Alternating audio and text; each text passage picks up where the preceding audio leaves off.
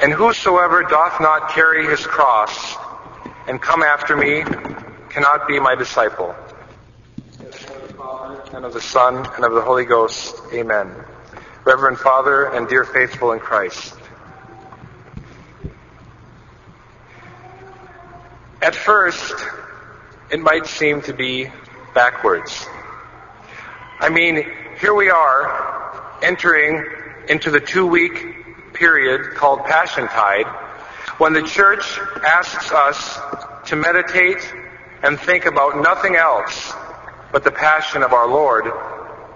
And yet, the very symbol for all the suffering of that passion, the crucifix, is covered with a purple veil. But here we see how, in her wisdom, Holy Mother Church helps us to prepare for the holiest week of the year, which we begin next week on Palm Sunday. No longer can we see with our eyes our divine Savior nailed to the cross, for he is veiled from us. So now is the time, on our annual 40-day retreat that we call Lent, when we must close our eyes.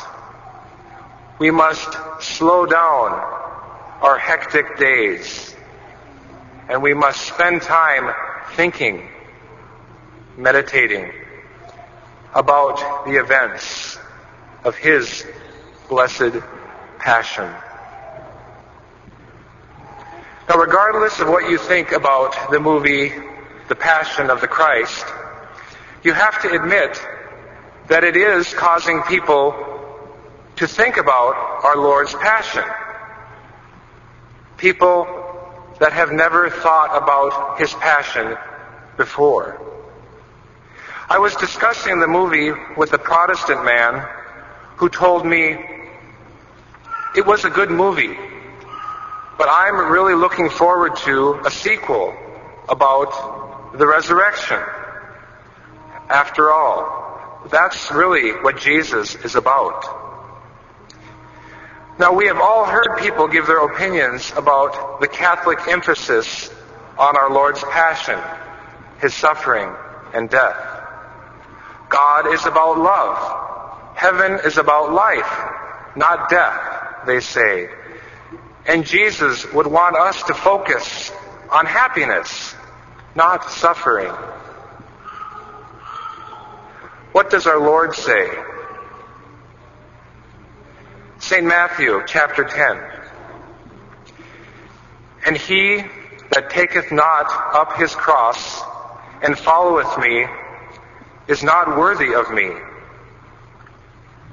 St. Matthew, chapter 16.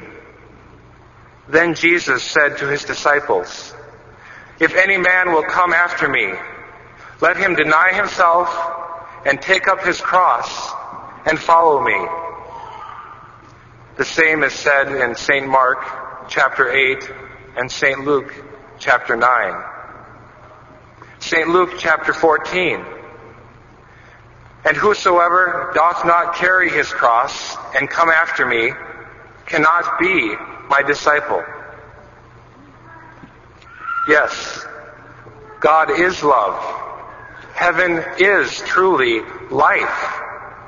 But our Lord tells us again and again that there is only one way to achieve that life. One way. The cross.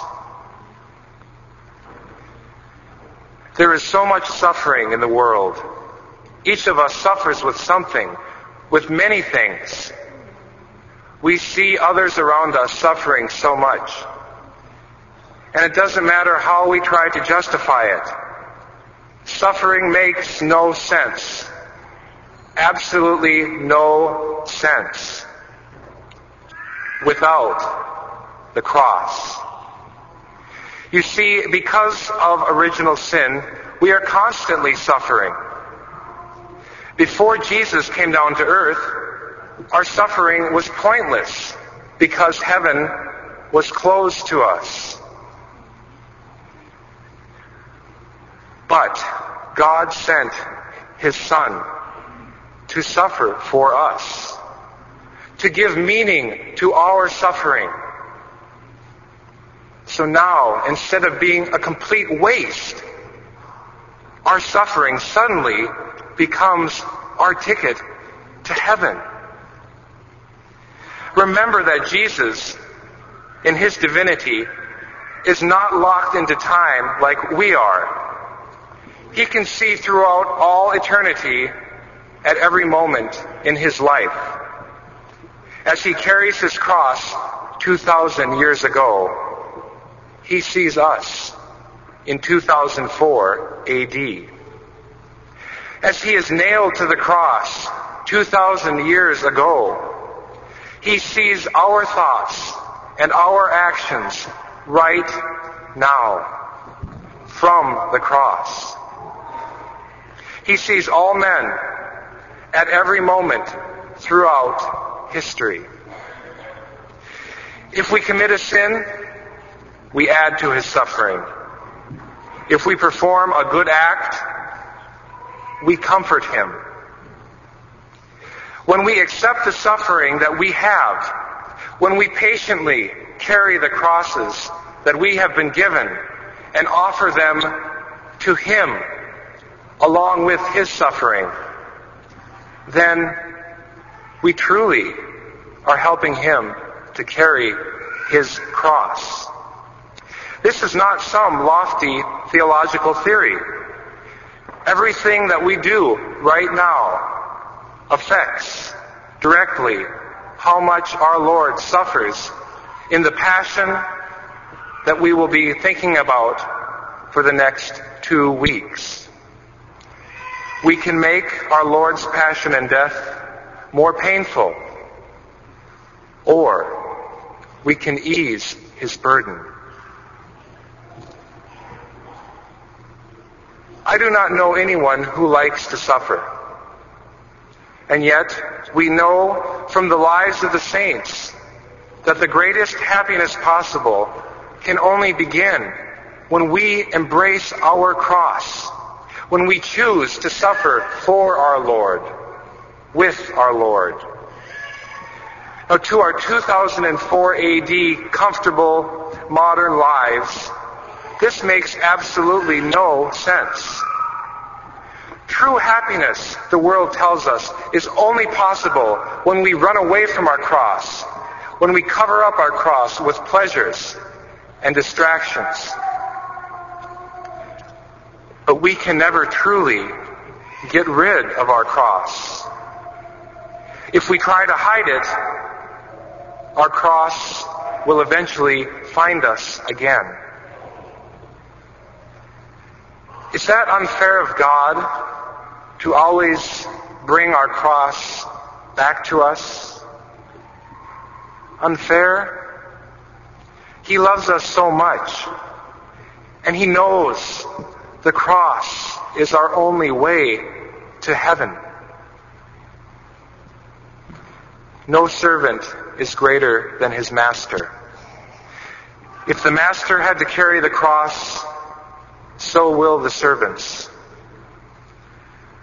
We can take comfort in knowing that God himself chooses the right cross for each of us. Although it may be heavy, more so at certain times than others, it will always be a cross that we can handle, especially if we ask our Lord, our Lady, our patron saints, and our guardian angels to help us carry our cross. The cross on the altar is veiled for the next 2 weeks. Our Lord calls us to join him at the foot of the cross from now until Easter, thinking and meditating about his suffering, his passion. The Garden of Gethsemane, where he felt the abandonment of all his friends.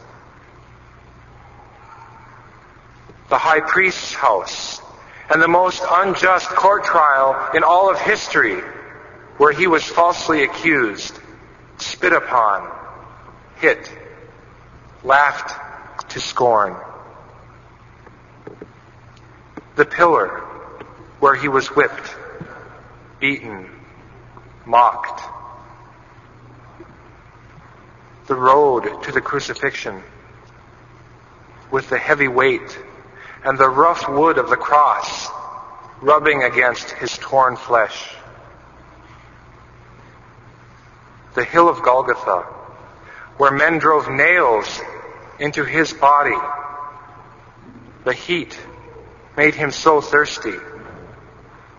The hill where the innocent lamb was hung between two common criminals. Are these sick, gory thoughts? No. They are saving thoughts, not only necessary for our salvation, but also to the believer, so comforting. Comforting because we know that in his passion, we can help our Lord to carry his cross. And in our sufferings, we know that he will help us carry our cross. The most important part of our 40-day retreat, called Lent, is upon us. We have only 2 weeks left to take from Lent 2004 every grace that God is offering to each one of us. Let us take all that we can from the short time that we have left.